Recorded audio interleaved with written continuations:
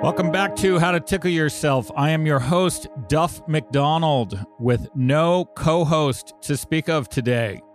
Matt is skiing somewhere beautiful, and Joey of Rockledge is confined to bed on the orders of our cat, who is a doctor of sorts, and she is keeping Joey company upstairs. Today is a special day with a special guest. It is the 100th episode of How to Tickle Yourself. That's pretty crazy, right? Matt and I started this podcast in June 2020 at the behest of our friend Chuck LaBella, and here we are almost 3 years later, clocking into the triple digits. I will see you when we hit 1,000. And today's guest is special for a couple of reasons. One of them is related. For starters, he produced the first year of this podcast.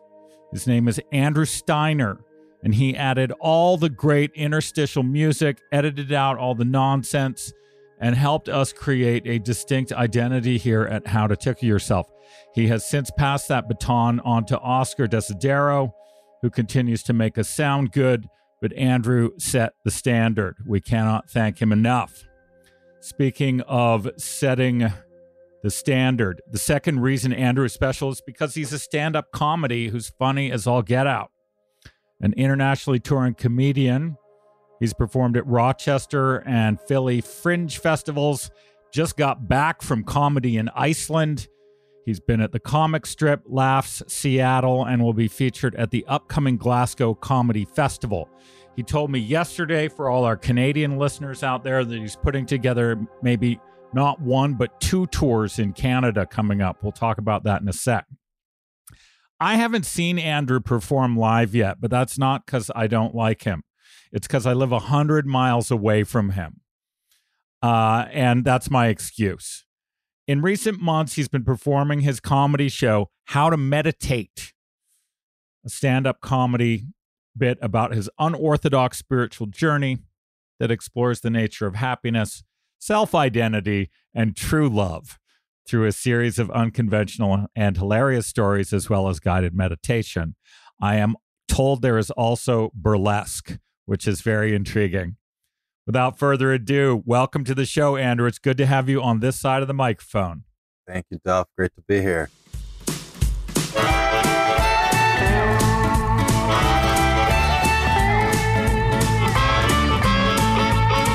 At the present moment, traveling town to town, the mystery of the motion, right here, right now, right here, right now, whoa, right here, right now.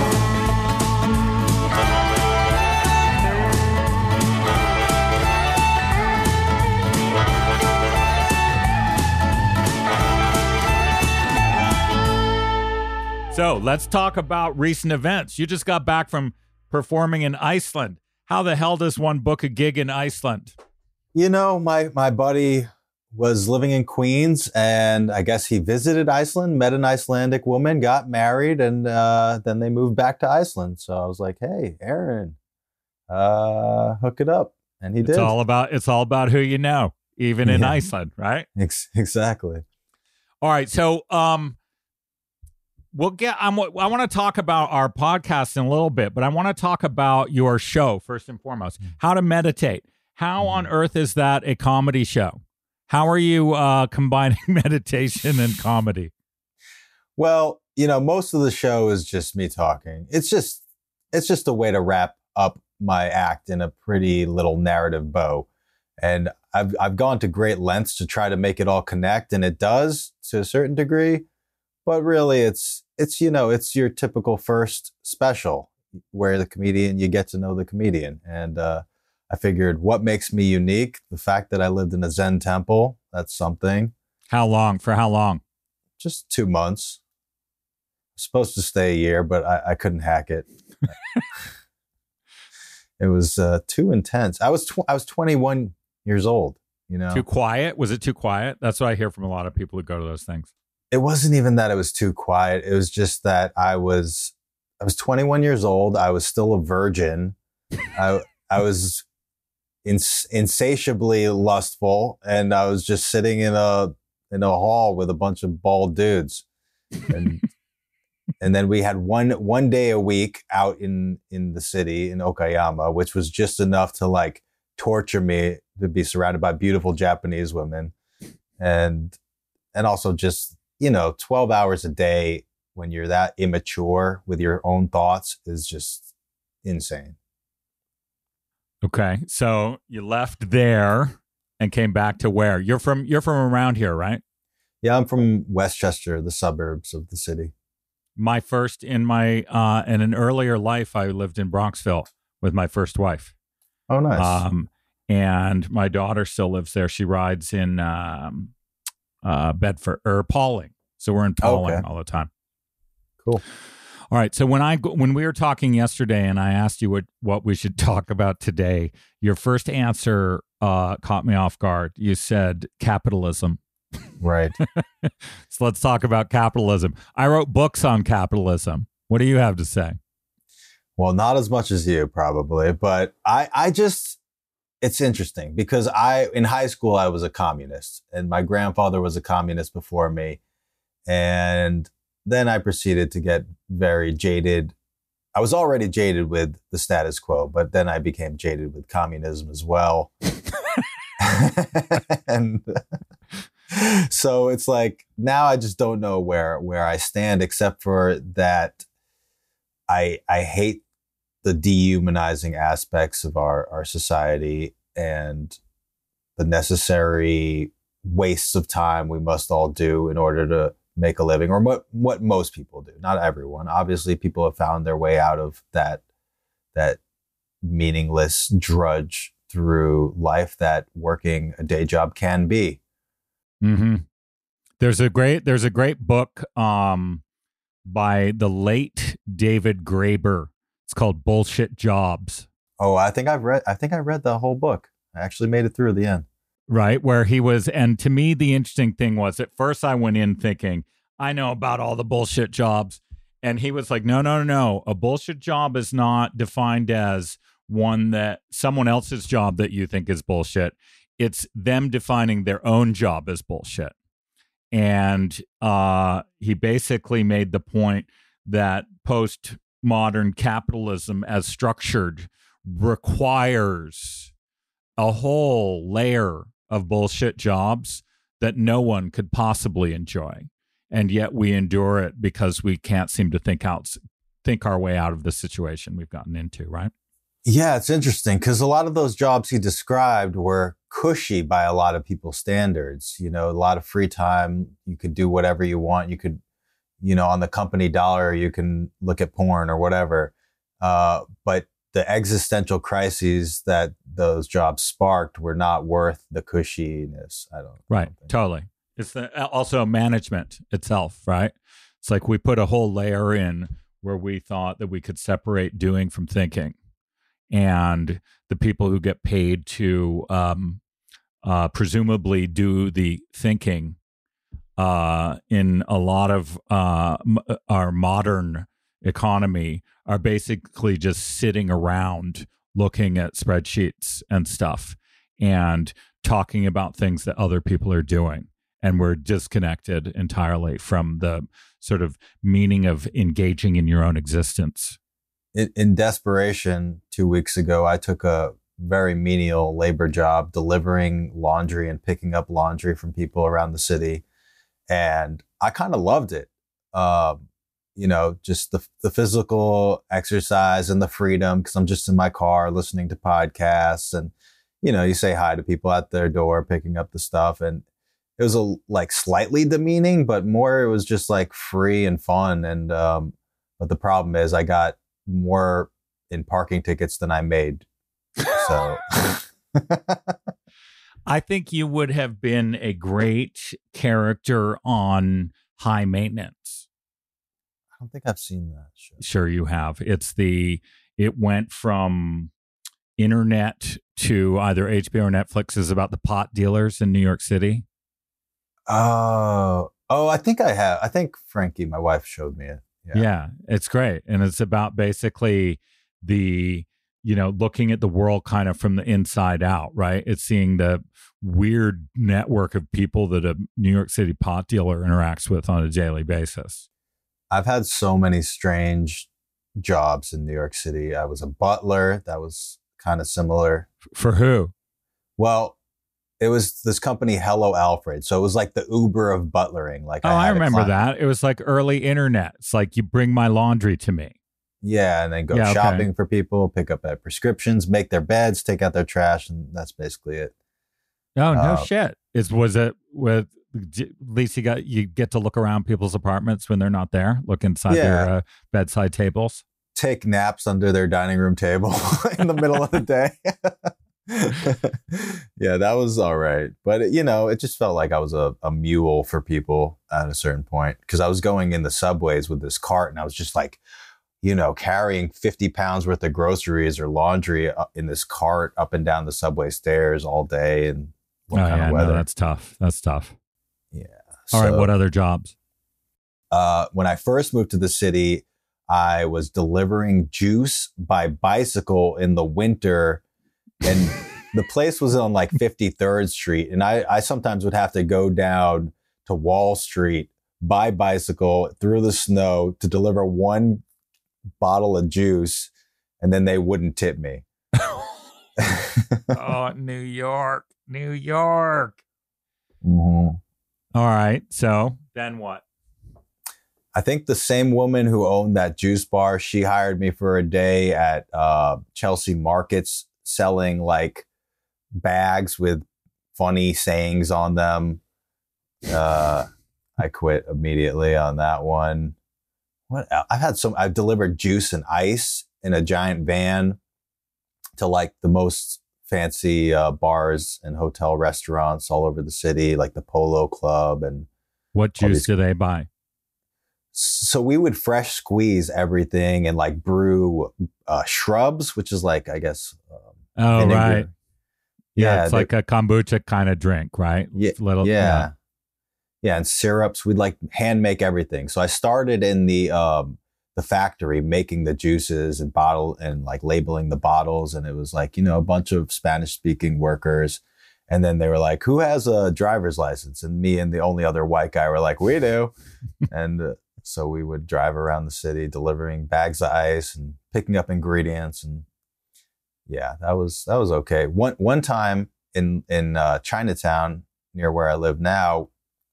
We stopped for noodles after picking up some ingredients from the Thai store, and we got out of the restaurant to find that the street had been barricaded in by a parade that was setting up. So there were like dancing ladies and this Italian guy managing the floats. And I was just like, he was just yelling at me like, "You idiot, you don't know how to drive." And I was driving worse because of it. So I backed into an awning. And every time I passed the awning, I'm like, I made that dent.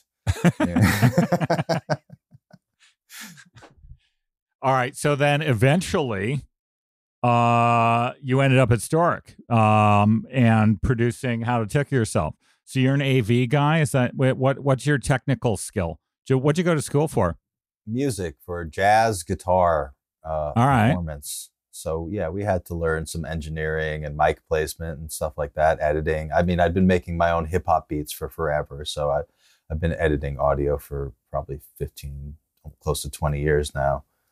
And so eventually my college degree, I got some use out of it. And how it really started was I had my own podcast for a very long time, since early on, right? Yeah, since 2012, different iterations of it at least. And one of my guests recommended that I fill in for him. Well, initially he wanted me to come with him and do the work while he just watched me do the work at someone's. Do you know Pete Holmes? No. He's like a pretty established comedian. He had that show Crashing on HBO for a few seasons. Okay. And he's got a big podcast. And I just went to his apartment. My friend called in hungover, so it was just me, which it would have been awkward if it wasn't. Because like, why do you need one guy just sitting there and another guy doing the actual job in your apartment? It would have been very awkward.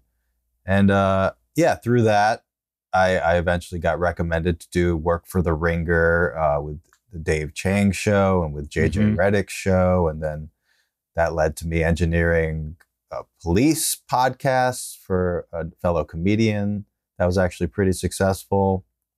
Then I worked for the Comedy Cellar, and then I worked for Stork. So where are we in your mind or your opinion in the history and trajectory of podcasts? Are we past peak podcast? Are we moving towards it? I know this show's the greatest one ever, but outside that, where do you think we are? Well, I think I talked to a guy who's like a podcast consultant recently, because I had the same question.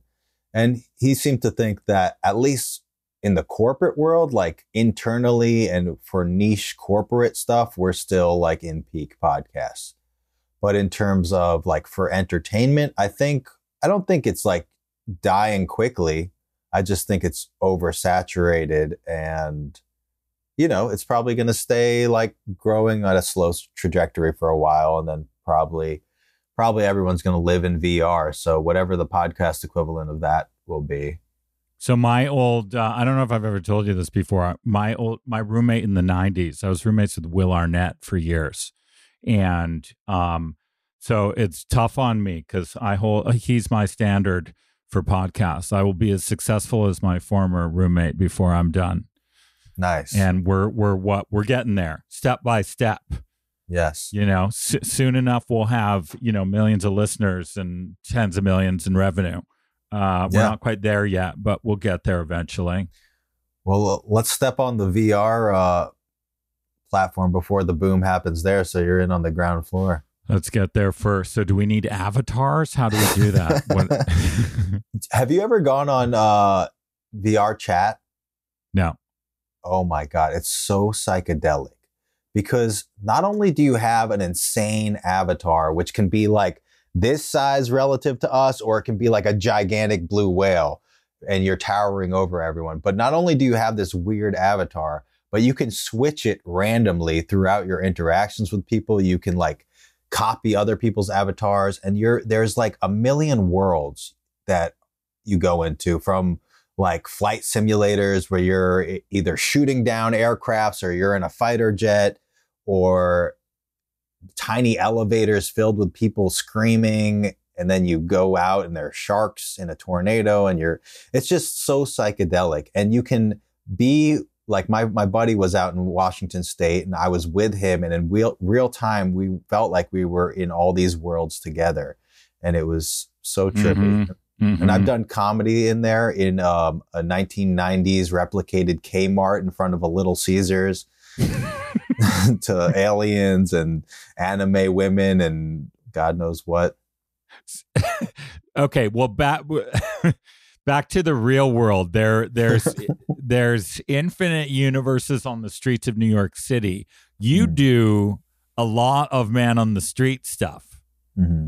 Every time I see those, I think, has he ever been attacked by someone? Do people get mad, or do they just have nothing to say like a New Yorker and pretend that you don't even exist and walk right by you?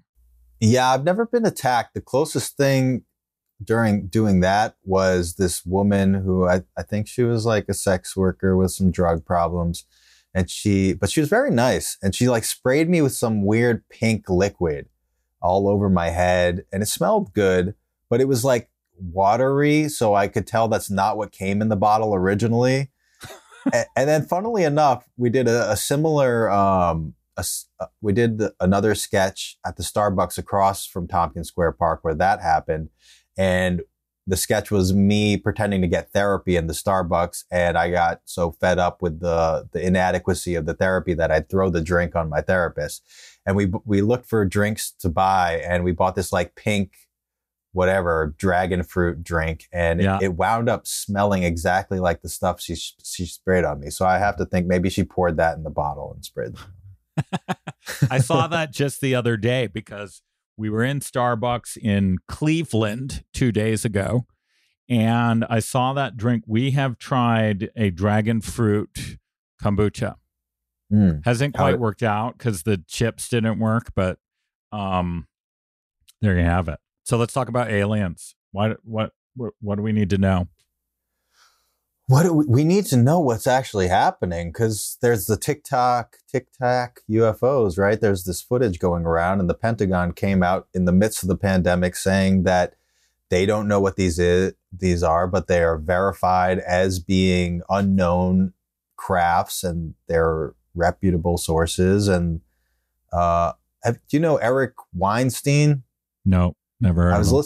I was listening to him on Rogan. He's like, a trained physicist, and apparently he was contacted by the government, by the FBI, to be on board with their team that's dealing with these UFOs. And apparently he's just been slow rolled. They've never like told him much of anything except for confirming that they're real and they're insane. But they like keep telling him like, be on board, be ready at any time for the past 3 years, and then have never brought him on. To go on a UFO, or to come to look at one when they capture it?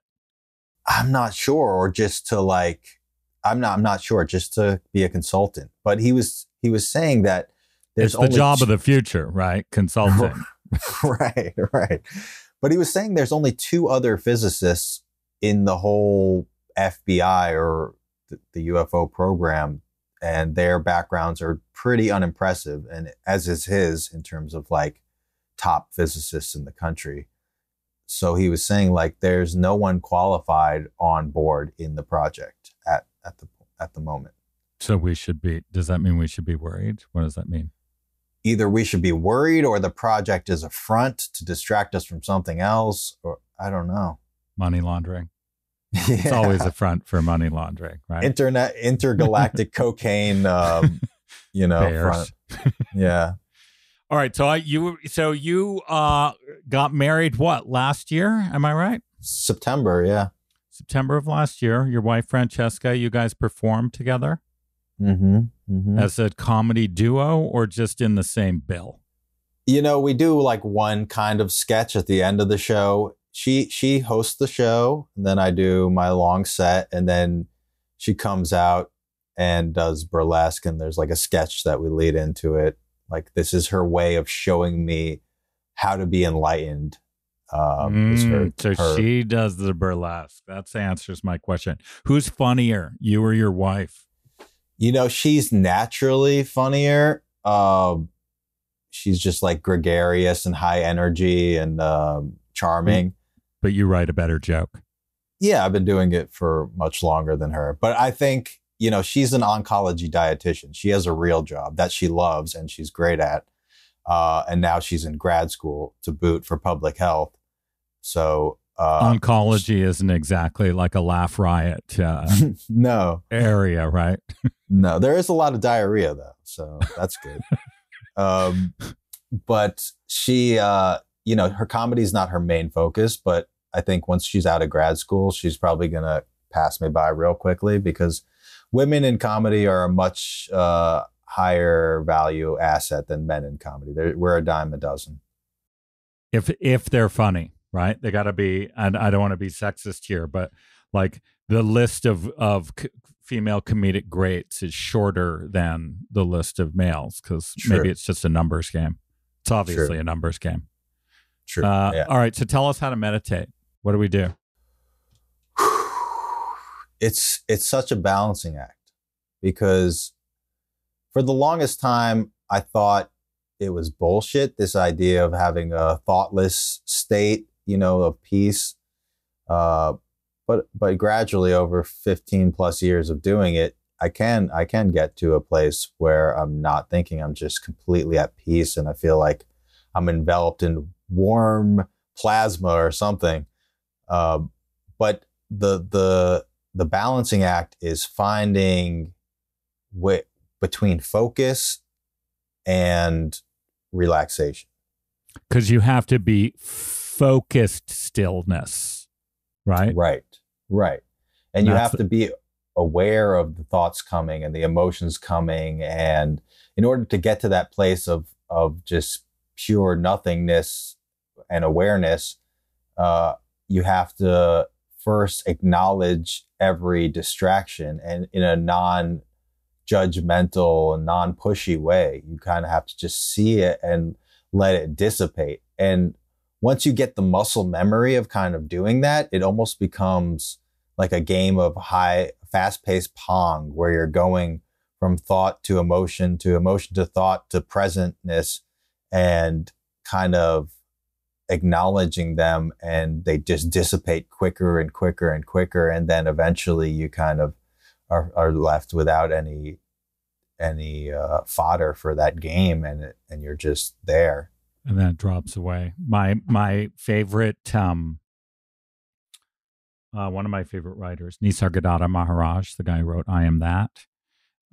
He has two words for it. One is witness, but the other is the knower. And he talks about how there are the things that you think you know, but those are different than the knower himself. And we get caught in the stream of thoughts instead of being able to be the watcher, right? Like it's my feeling about all of that. The point you're making is like, how do we know a thing, right? Or how do we even experience a thought? They're not just sitting out there by themselves. They are up in against a background. That's how you know a thing. Sort of it stands out against that which it is not, right? So you see it, right? So a thought it can only be known against not that thought, right? Yeah. You are not that thought. You Right. are the part against which it can be recognized or known. And to me, the big challenge is to flip, like it's two sides of the same coin, right? There is your existence and the things that happen in it, right? Yeah. And you want to be able to see the things that happen to you from the standpoint of your existence, not get carried away by the things that happen to you and let them sort of take over all your awareness. Yeah, absolutely. And I think also on another level, once you realize you're not that thought, then you kind of see you also are that thought too. And sure, yeah. In the sense that we're kind of the thoughts of the universe, that we just pop in and out just like a thought. So. Okay. So do you actually go into like a meditative state while you're on stage? What happens then? Are the people laughing at you? Well, usually I do a guided meditation, right? And it does feel a little trippy to be standing there with my eyes closed, hoping everyone else's eyes are also closed and meditating, and they're not just staring at me snickering, but making fun of me rather than laughing with me. How long is it? How long is that part? Usually between 3 and 10 minutes, depending on how drunk the audience is. All right. So I'm not drunk at all. Let's do one right now. Okay. Sure. All right. So get some good posture going. Try to feel like your spine is just a string of pearls hanging from your head. Your head should be kind of parallel with the ceiling, top of your head. Take a deep breath and kind of just maintain some fluidity of awareness throughout your body and notice where, if any, tension is lying.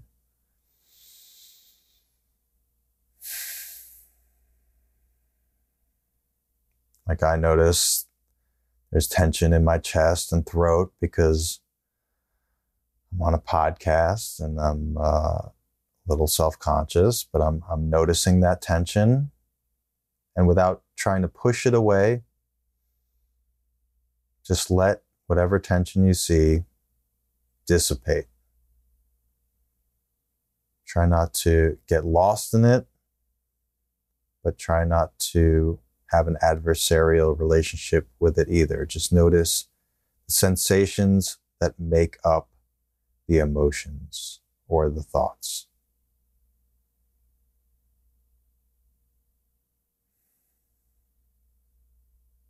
And as you notice the sensations start to dissipate, just bring yourself into this present moment and try to just feel what it's like to sit in the room you are in without any conceptual notion of what this moment means or who you are.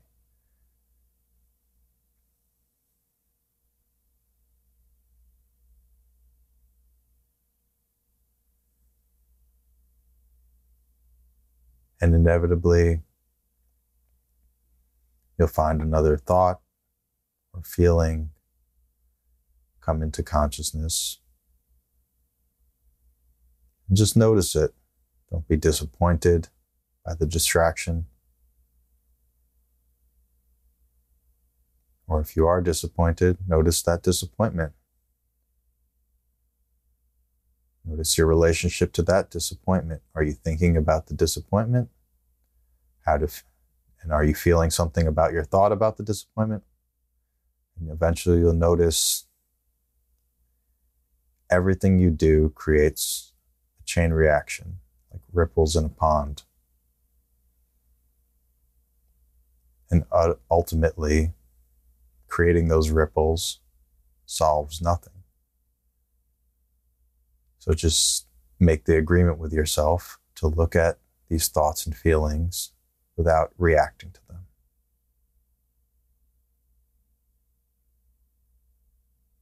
And just watch them dissipate like clouds moving across the sky on a windy day.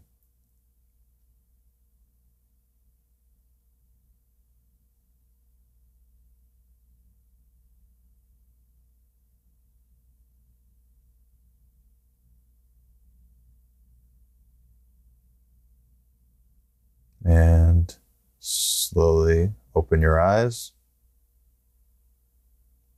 And no more dead air time. Feeling good. Do you hear a, what's your background sound in silence? I mean, I feel like I hear sort of a high pitched, as if the power's on an amplifier. oh, wow. Do you hear that? I think I hear nothing. I mean, sometimes I'll hear my heartbeat or like the blood rushing through my Yeah, no, I veins. have this thing. It's like I've either got tinnitus from going to too many shows, or I'm going deaf because I'm over 50, or I'm hearing the sound of the universe. One of those three things, or maybe all of them. Yeah, maybe going deaf is the sound of the universe. Dude, that's great. You do that at your comedy shows. That's like two shows for the price of one. We're coming next time we can get down there. Awesome. It's 3 shows because you get the burlesque too. Oh, we get the burlesque too. And the problem is, though, I'm going to Scotland without Frankie. And I'm going with my buddy Sean Barry. And so we're going to have to do the burlesque ourselves. So I bought this in preparation. Very nice. Okay, so our friend Crazy Legs Conti is a aficionado of skimpy menswear. If you need some advice on that, Okay. So where else can what's in the plans? Where can a listener catch you performing in coming months? Our turnaround here is only gonna be very short. Well, this podcast is going to be up in March. So when can they see you? Well, just go to my website, steiner.carrd.co, steiner.card.co with 2 R's. And all my dates are there. I've got shows in Manhattan when I'm back, and then I'll be in Canada and Toronto on the 15th, Rochester on the 14th, trying to book something in Montreal too. But yeah. 15th of April. Yeah, I'll be in London on the 25th of March. Scott McDonald, older brother, if you're listening, here you go. We got lots of listeners in Toronto. Where are you performing in Toronto? It's a secret show. It's a tattoo parlor. But if you go to my website, you'll see the link. There's like a secret address. I don't know if I'm supposed to advertise. All right. Well, we'll keep it between us and the rest of the internet. Yes. Right, Andrew Steiner, thank you for making How to Took Yourself a great show in its first year. It's been great knowing you, and can't wait to see you live. Thank you for the meditation. It's been a blast. My pleasure. Thanks, Duff. Cheers, dude.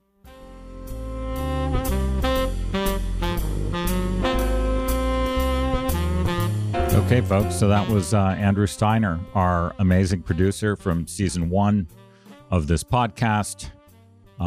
Funny guy, sweet guy. We owe him so much here at How to Took Yourself for helping set a standard in that first season that we try to live up to. And because this was a one-man interview, I'll keep this short and sweet to end it.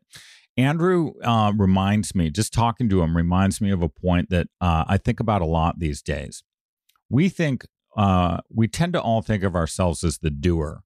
I did this. I did that. I want credit for this. I want credit for that.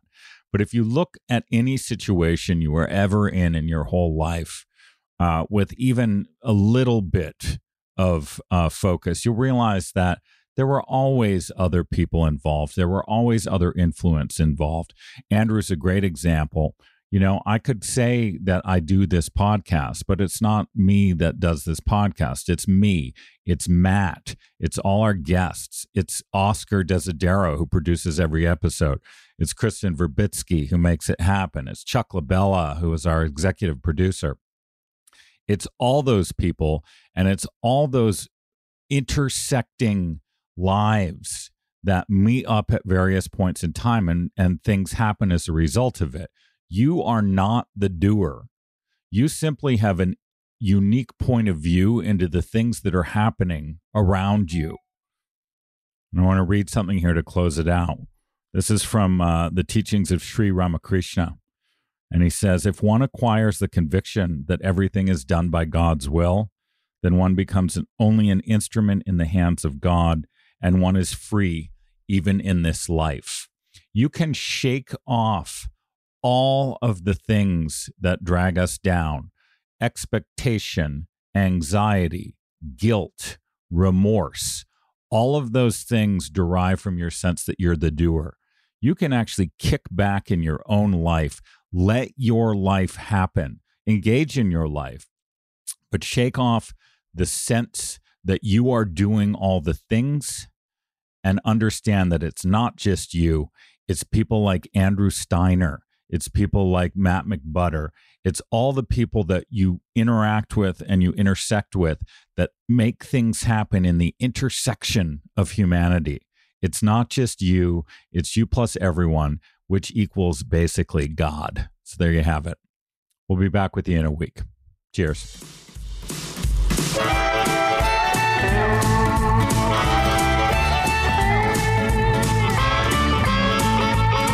At the present moment, traveling town to town, the mystery of the motion, right here, right now, right here, right now, whoa, right here, right now.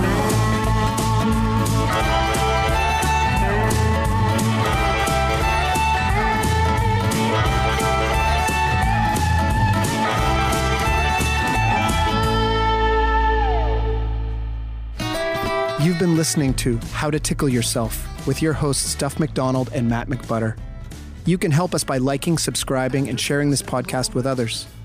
You can talk to us and see what else is happening on Instagram and Facebook at How to Tickle Yourself. This program was recorded in Studio B of the historic Rockledge Recording Studio and the Tunnel Under Arundel. Right here, right now, Our original 16-part theme music was written and recorded by the legendary Paul Reddick and Kyle Ferguson of the Sidemen, with the brilliant Steve Mariner on bass and drums and in the mixing room. The podcast is produced and distributed by Storic Media. Our editor is Andrew Steiner. Our coordinator is Samantha Abramovitz. Our producers are Kristen Verbitsky and Chuck LaBella. For more information, visit storicmedia.com. That's STORIC media.com. My love, my dear.